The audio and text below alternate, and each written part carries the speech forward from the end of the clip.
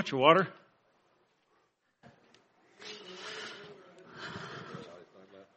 You're lucky, I almost drank it. You know, there's something special about a countdown, isn't there? Maybe you recall what happened on a launch pad in Cape Canaveral, Florida in 1962. I wasn't thought of yet in 1962. But astronaut John Glenn was strapped in a tiny Mercury capsule on top of a huge rocket. He was positioned to become the first American to orbit the Earth. The NASA engineer said, "We are T-minus 10 seconds and counting.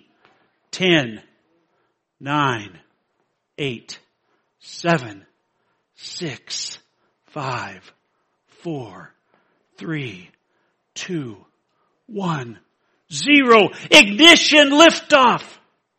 Then as the rocket began to climb, a normally reserved Walter Cronkite said, "Go, baby."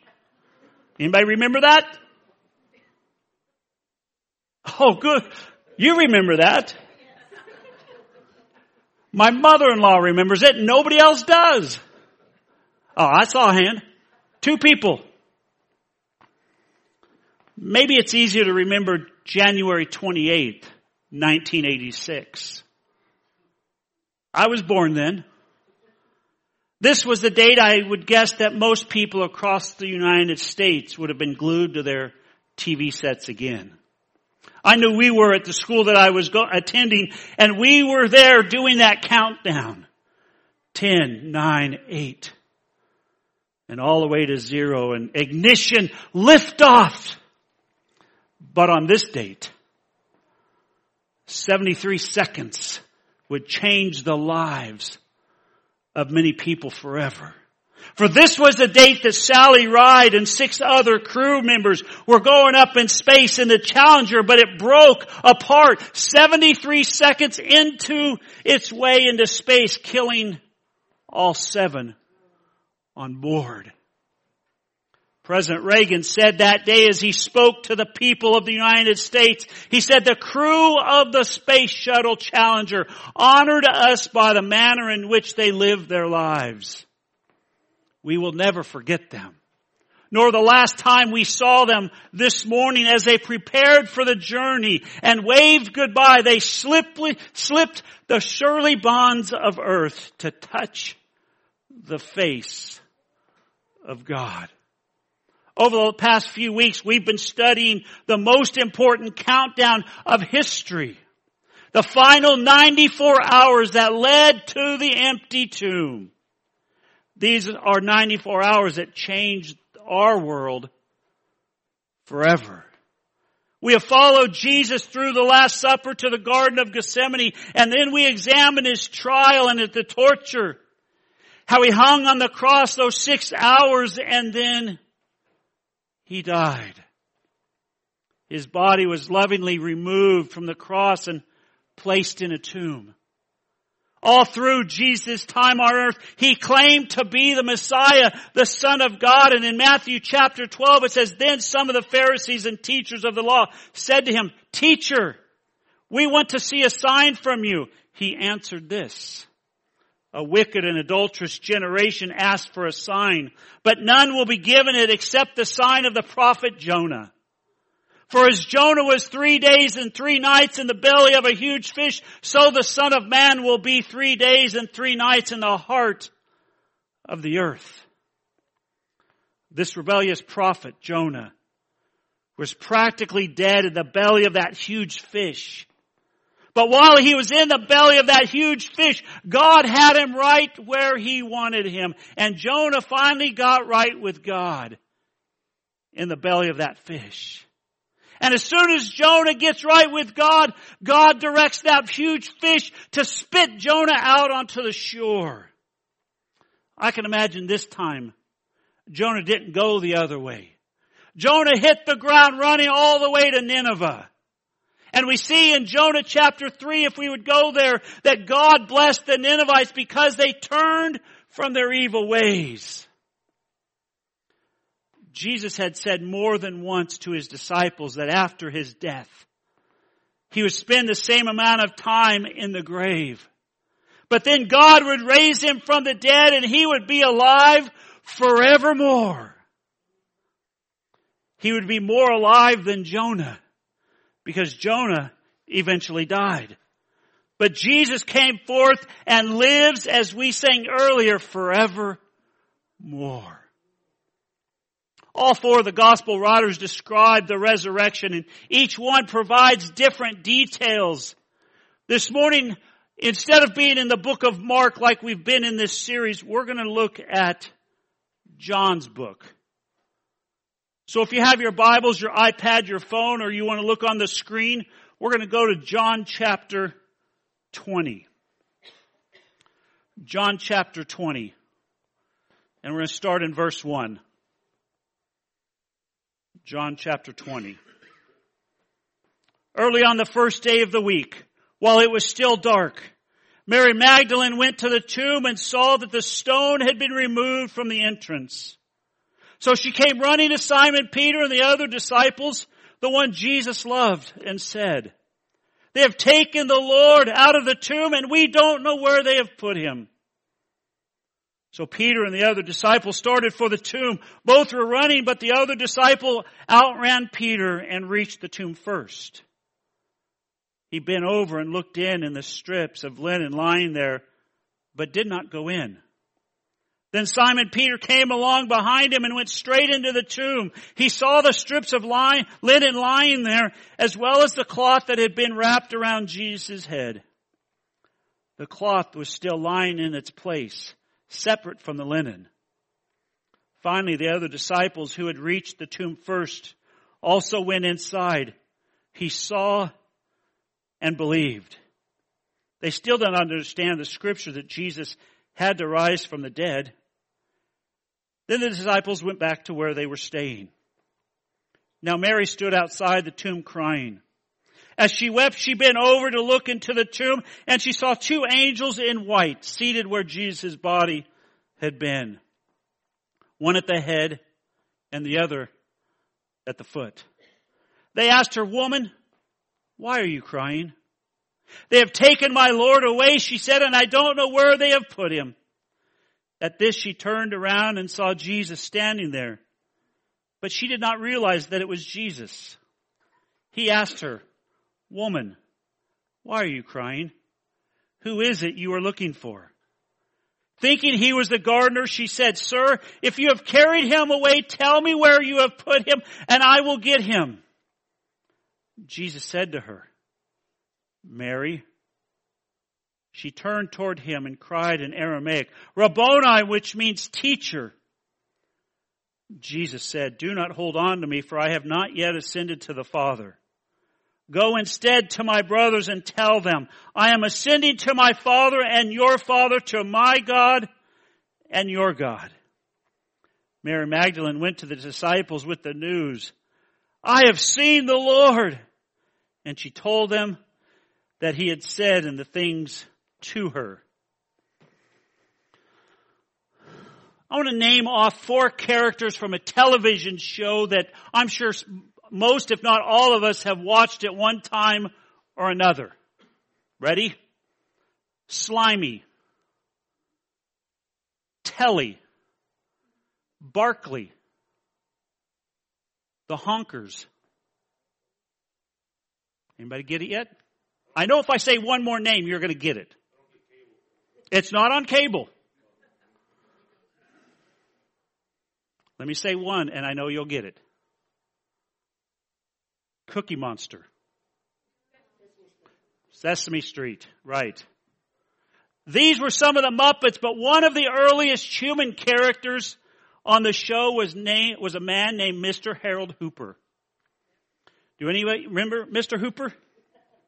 He owned Mr. Hooper's store. His name was actually Will Lee. And he was on Sesame Street for 13 years before he died of a heart attack in 1982. The producers of Sesame Street were faced with a dilemma that day. How were they going to explain death to 10 million plus children who watched the show on a regular basis? They could have just made up a story about Mr. Hooper retiring and moving to Florida, but instead they decided to tell the children that he had died. But because this was public television, they weren't allowed to mention anything religious or spiritual. Let's take a look. I hope it's working.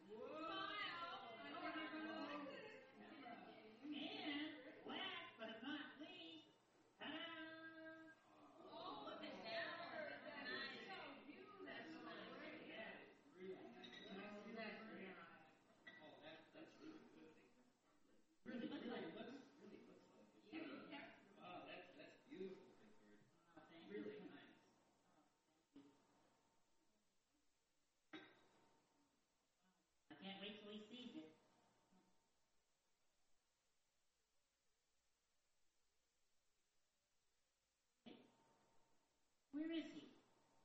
I want to give it to him. I know. He's in the store. A Big Bird? Not in there. Where is he?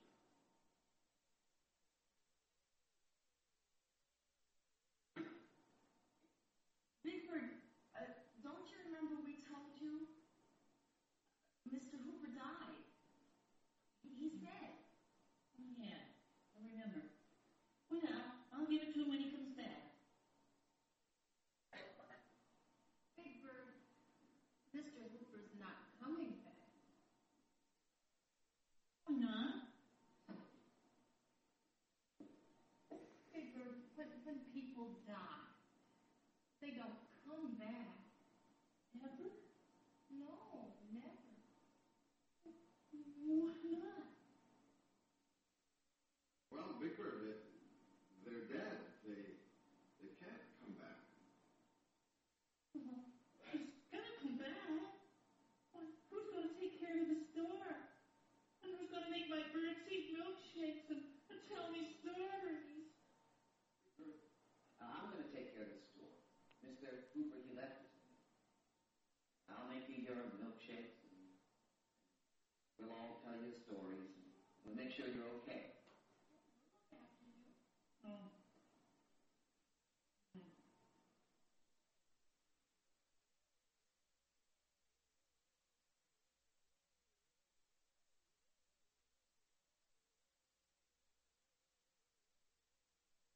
Well, it won't be the same. You're right, Big Bird. It'll never be the same around here without him. But you know something? We can all be very happy that we had a chance to be with him and to know him and to love him a lot when he was here. And Big Bird would still have our memories of Yeah. Yeah, our memories. Right. My memories, that's how I do this picture. From memory. Yeah. And we can remember him and remember him and remember him. Much as we want to. I don't like it. It makes me sad. We all feel sad, Big Bird. He's never coming back. Never. everything was just fine. Why does it have to be this way? Give me one good reason.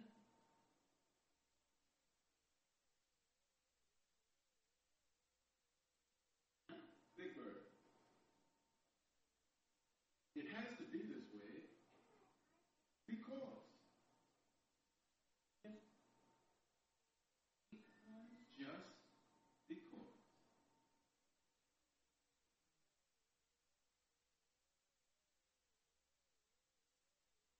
You know, I'm going to miss you, Mr. Looper. That's Hooper, Big Bird.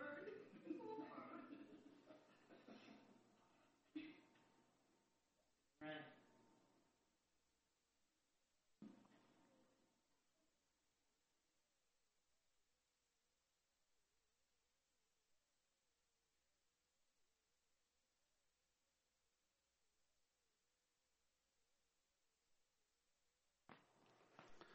The gospel of Sesame Street isn't the good news at all.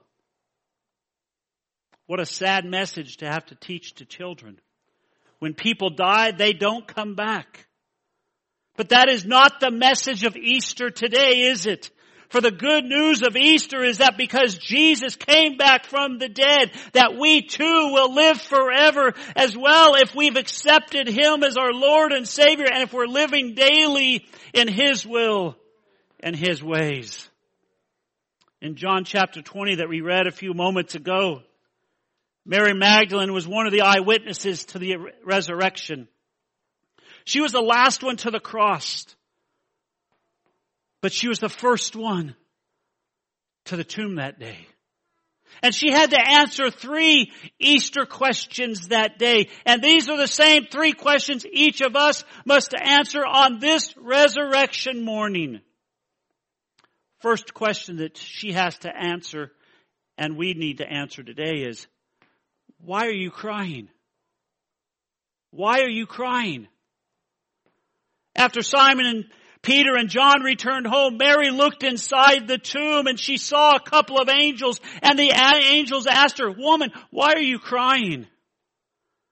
We can tell that these angels never took a course in any type of counseling.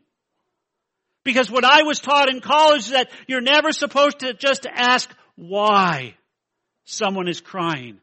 The question why is too threatening and not supportive enough. It's like when we as husbands ask our wives, "Honey, why are you crying?" And then when we husbands don't understand why, the question makes our wives cry even more. But to her credit, Mary didn't respond to the angels by saying, "How dare you ask me that question? Can't you see what I'm going through?" Instead, she simply responds this way, "They've taken my Lord away and I don't know where they have put Him." Then Mary turned around and saw a man that she thought was the gardener. Mary, thinking that she sees the gardener, makes perfect sense because the Bible says that the tomb was carved out of stone inside of a garden.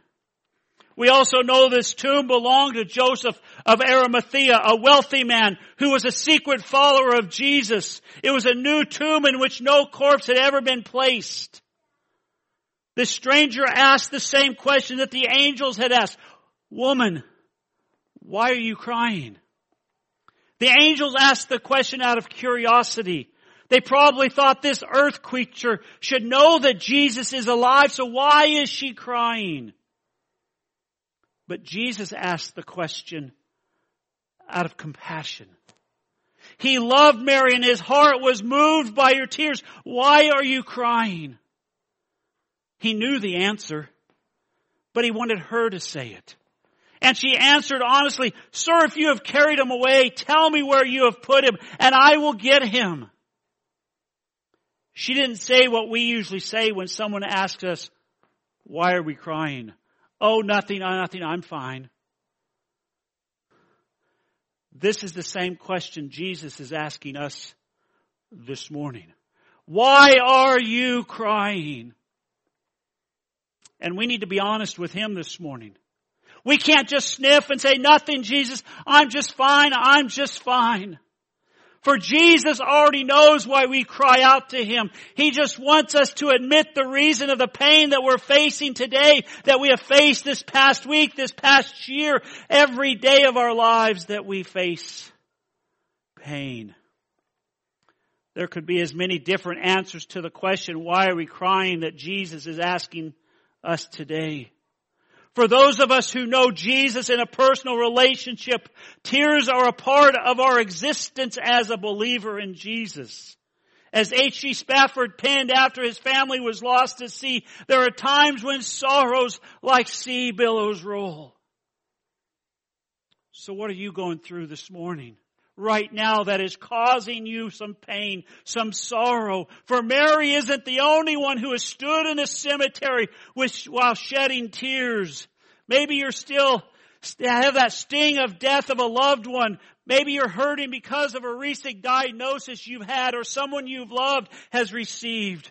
Maybe your eyes are filled with tears because of a problem you have with your children or your grandchildren. Maybe the list is endless of why we may be crying inside today.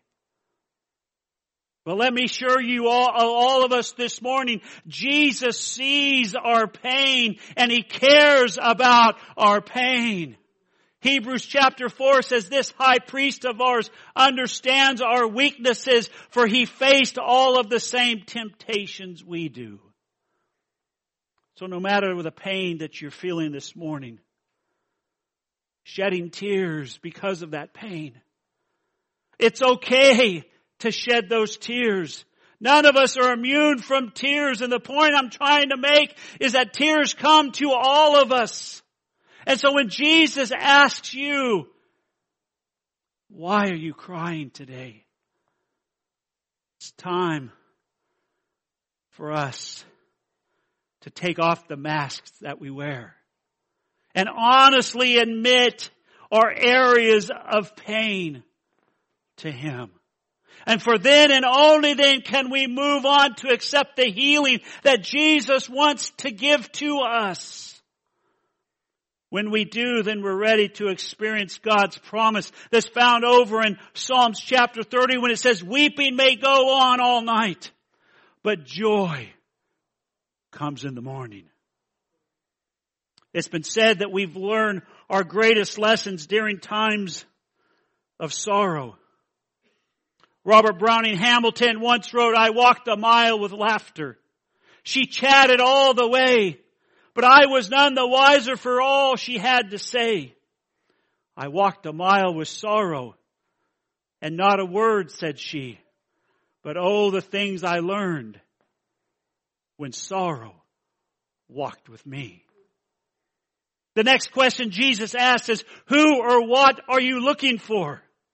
When Jesus asked Mary, her answer showed up in the deep love that she has for Jesus. She still didn't recognize it was Jesus. She thought it was the gardener. So she said, sir, if you've carried him away, please show me where you've put him and I'll go get him. That's true love. Scholars tell us that Mary probably weighed about 110 pounds, give or take. And let's just guess this morning that Jesus weighed 165. We don't know. Nobody knows. But let's just put that out there. And John tells us that Nicodemus and Joseph had wrapped his body with 75 additional pounds of aloe and spices. So Mary was going to pick up a 250-pound corpse of a man over her shoulder and carry it back inside the tomb. That's love. That's love, church. Her hope was shattered. Her faith was absent, but her love was still there that morning. And remember what 1 Corinthians chapter 13 says, among faith, hope, and love, the greatest of these is love. At this point, Jesus couldn't hide who He was any longer. And He simply spoke her name in Aramaic. And He said, Miriam. And she fell at His feet and answered His second question. Who are you looking for? She was looking for Jesus and she had found Him. I want us to know this morning, Jesus knows your name and your name and your name and your name and my name. He knows everything about us. In Psalms 139, it reminds us that He knows everything about us. Can you imagine Him calling you by name right now? By name. Martin Gonzalez, Sam Martinez, Lucy Munoz, Bernice Sampley. Who or what are you looking for? What is your goal in life? Because everybody is looking for something or someone. They're searching for truth or purpose, that one little secret that's going to make the life better. In 1991, the movie City Slickers made its debut. Maybe you've seen it. One of the greatest lines from the movie is when Curly says to Billy Crystal, "Do you know what the secret of life is?" And he holds up one finger. This. Billy says, "Your finger?" Curly says, "One thing. Just one thing. You stick to that and the rest doesn't mean anything." Curly rides off and Billy shouts, "But what is that one thing?" And Curly says, "That's what you have to find out." Today it seems that a lot of people are looking for the newest, the biggest, the greatest, the next big thing that's on the market. They think that life is about accumulating more and more stuff. Or they think life is all about experiencing those greatest thrills that are there. Many people spend their entire lives climbing up the ladder to success only to get to the top and realize it's leaning against the wrong wall. We know that Solomon was the wisest man that ever lived beside Jesus. And Solomon once wrote, "There is a way that seems right to a man, but in the end it leads to death." Mary knew what the one thing was. It was Jesus. And in Luke 10 we see Jesus at the home of another Mary and Martha. He says to Martha, "You are worried and anxious about many things. But Mary has found the one thing that won't be taken from her." Mary had been seated at the feet of Jesus, listening to everything that was being said by Jesus. A personal day-by-day relationship with Jesus is the one thing that will give our lives meaning, not just today, but every day after today. I recently read the testimony of Anne Lamott. Anne was bullied and grew up insecure, and the way she found a way out was through drugs and alcohol. She says that she didn't come to Jesus by a leap of faith. Instead, it involved several misguided staggers to God. Anne said, "It wasn't until His love came to me, and very specifically in the person of Jesus, giving me the strength to seek help for my addictions through the support group." Anne knows now that if she hadn't embraced something bigger than herself, she would be dead. Here's part of her testimony. On the 7th night after my abortion, I discovered that I was bleeding heavily. I thought I should call a doctor, but I was so disgusted that I had gotten so drunk 1 week after my abortion that I couldn't wake someone up and ask for help. I got in bed shaking and sad and too wild to have another drink or take a sleeping pill. After a while, as I lay there, I became aware that someone was with me, hunkered down in the corner. That feeling was so strong that I actually staggered to turn on the light for a moment to make sure that no one was there. Of course there wasn't. But after a while, in the dark again, I knew beyond a shadow of a doubt that it was Jesus. I felt Him as I feel my dog lying as I write this. I was appalled. I thought about life and my family and my friends. I thought about what if everyone would think of me if I became a Christian. And it seemed an utterly impossible thing that simply could not be allowed to happen. She said, I turned to the wall and I said out loud, "I would rather die than to become a Christian." And yet I still felt Jesus just sitting there watching me with love. I squeezed my eyes tight. But it didn't help because I wasn't seeing Jesus with my eyes and I finally fell asleep. And in the morning he was gone. This experience spooked me badly, and everywhere I went I felt as there was a little cat following me, wanting me to reach down and pick it up. Wanting me to open the door and let him in. And we know that when you let a cat in and feed it milk, it's going to stay forever. 1 week later, she says, I went to church with a friend. I was so hungover I couldn't stand for the songs, and at this time I actually stayed for the sermon. I thought it was ridiculous. Like someone trying to convince me of the existence of extraterrestrials. But the last song was so deep and raw and pure that I couldn't escape it. I felt as though the presence of God was washing over me. I began to cry and I raced home and I felt that little cat was running along at my heels. I opened the door of my house and I stood there for a long minute. And then I hung my head and said, I quit. I took a deep, long breath and said out loud, all right, you can come in. And Anne Lamott found out that what she was looking for. And today, Anne is one of the most sought out writers at conferences around the world today. And she shares her testimony everywhere she goes. Have you found what you have been looking for? I'm telling you today, you can stop looking for it. Because He is here this morning and He is waiting for you. First question was, why are you crying? Second question is, who are you looking for? Third question is, will you fall before Jesus as your living Lord? Jesus couldn't hide His identity any longer. When He saw the love that Mary had, He simply spoke her name, Mary, in Aramaic. It would have been Miriam. When she heard her name spoken by Jesus, Mary realized it was the Lord, and that moment her pain was turned to joy and she could only utter one word. Rabboni.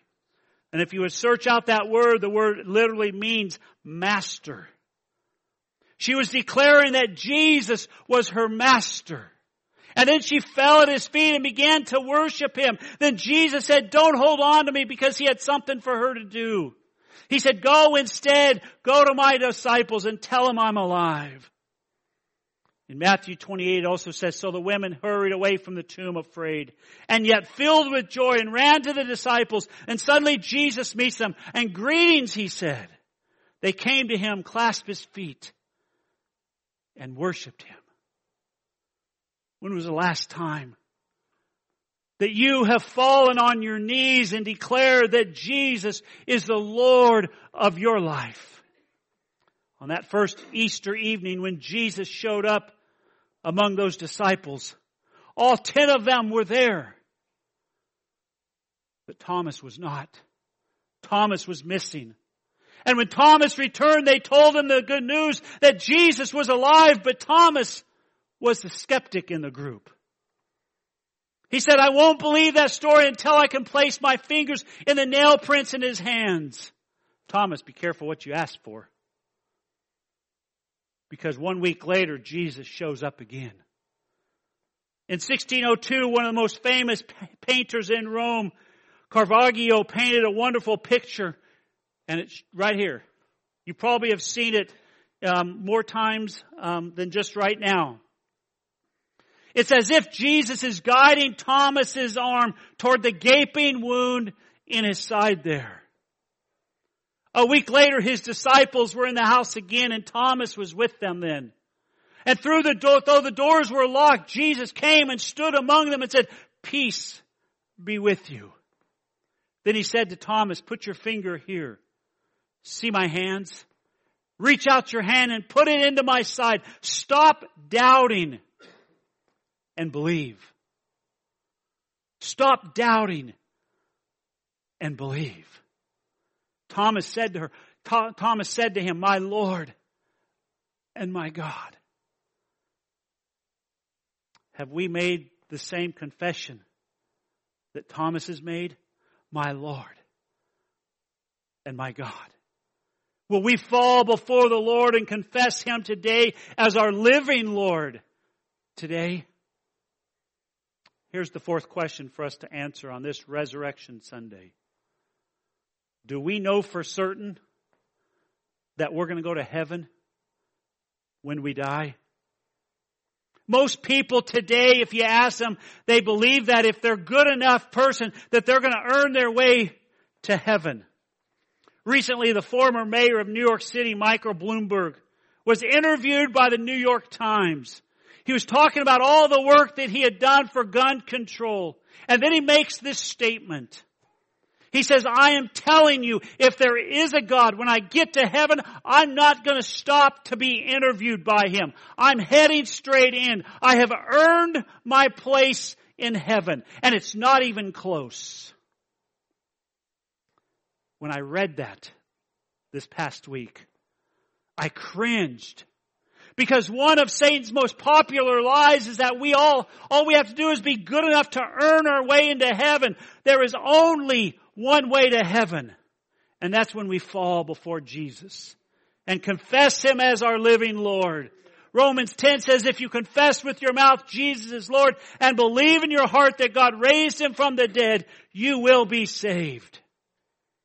Why doesn't the Bible say confess that Jesus is Lord and believe He fed the 5,000? Or confess Jesus is Lord and believe that He walked on water? It's because the resurrection isn't just a miracle. It's the sign that verifies that Jesus is who He is claimed to be. I recently heard, as I took a class at Fresno Pacific University recently, from a Muslim who had become a Christian, and he shared his testimony one night. He said, I was looking at the lives of Muhammad and Jesus. He said, then I came to a fork in the road, and one led to death and a tomb in Medina. The other led to an empty tomb and the resurrection. He said, I decided then and there to follow the living way. He said, before the end of the life of Muhammad had written, I do not know where I'm going. He said in Surah 46:9 in the Quran, Muhammad once wrote, I am not something original among the messengers, nor do I know what will be done with me or with you. But Jesus says in John chapter 14, I go to prepare a place for you. I will come again and receive you to myself, that where I am, there you may be also. Today the choice is simple.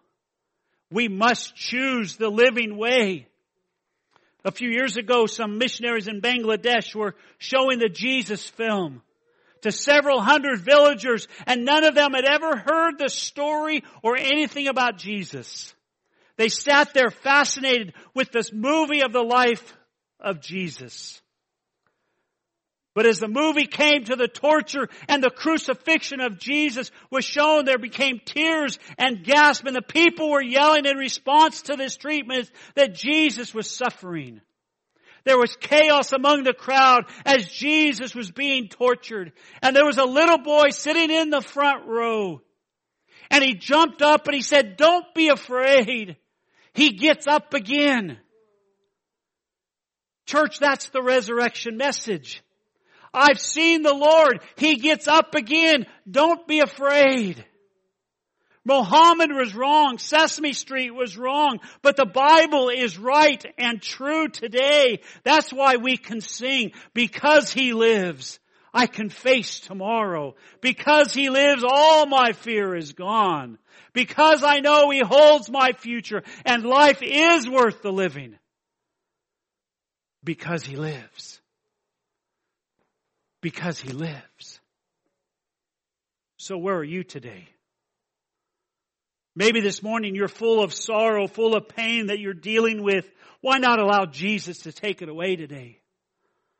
Maybe this morning you're seeking for someone to fill a void in your life. Jesus is the only one that can fill the void. We've all tried other things, but Jesus is the only one that can fill the void in our lives. Or maybe this morning there's something in your life that God's been dealing with you about. And today is the day to surrender it to Him. Or maybe you've never made the commitment to ask Jesus into your heart and into your life. What a great day for new life to begin on this Resurrection Sunday.